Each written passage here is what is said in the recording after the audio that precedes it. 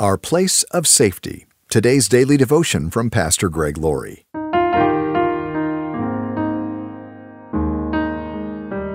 Our scripture reading today is from Psalm chapter 91, verse 2. This I declare about the Lord. He alone is my refuge, my place of safety. He is my God, and I trust him. The plagues had grown progressively worse.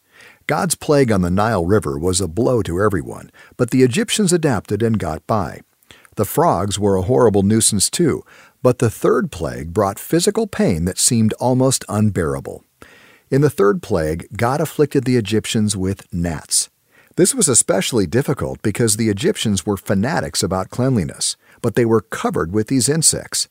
The gnats also penetrated their nostrils and ears, which would have been very painful.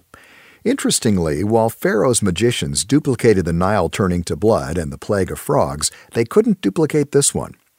This reminds us that although the devil has considerable power, there are limitations to it. We might think that just as God is omnipotent, so is Satan, and just as God is omniscient, so is the devil. But that's not true. God knows everything. Satan has limited knowledge. God has all power. Satan clearly has limited power. Even after these plagues, Pharaoh's heart continued to harden. So God sent the fourth plague, an invasion of flies.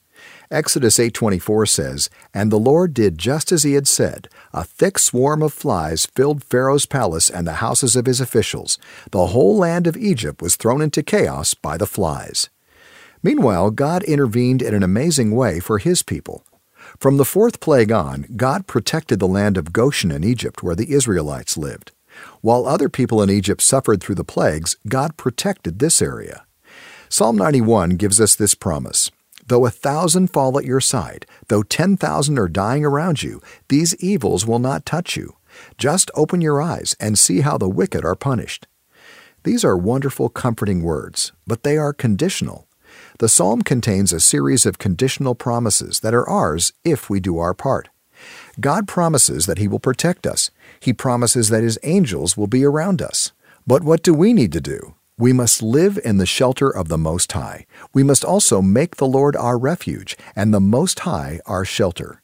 When we do that, the promises of Psalm 91 are ours. God wants to be our hiding place.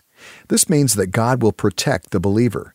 What may happen to non-believers as they reap the consequences of their sin won't happen to believers because they're seeking to live godly lives. Does that mean that Christians won't suffer? No. Does that mean that Christians won't die? No. But it does mean that Christians won't die before their time. They will die when their day has come and not a second before. And when death does come for Christians, God promises they will be taken into his presence in heaven. God will protect us. He will protect us on earth until our final day.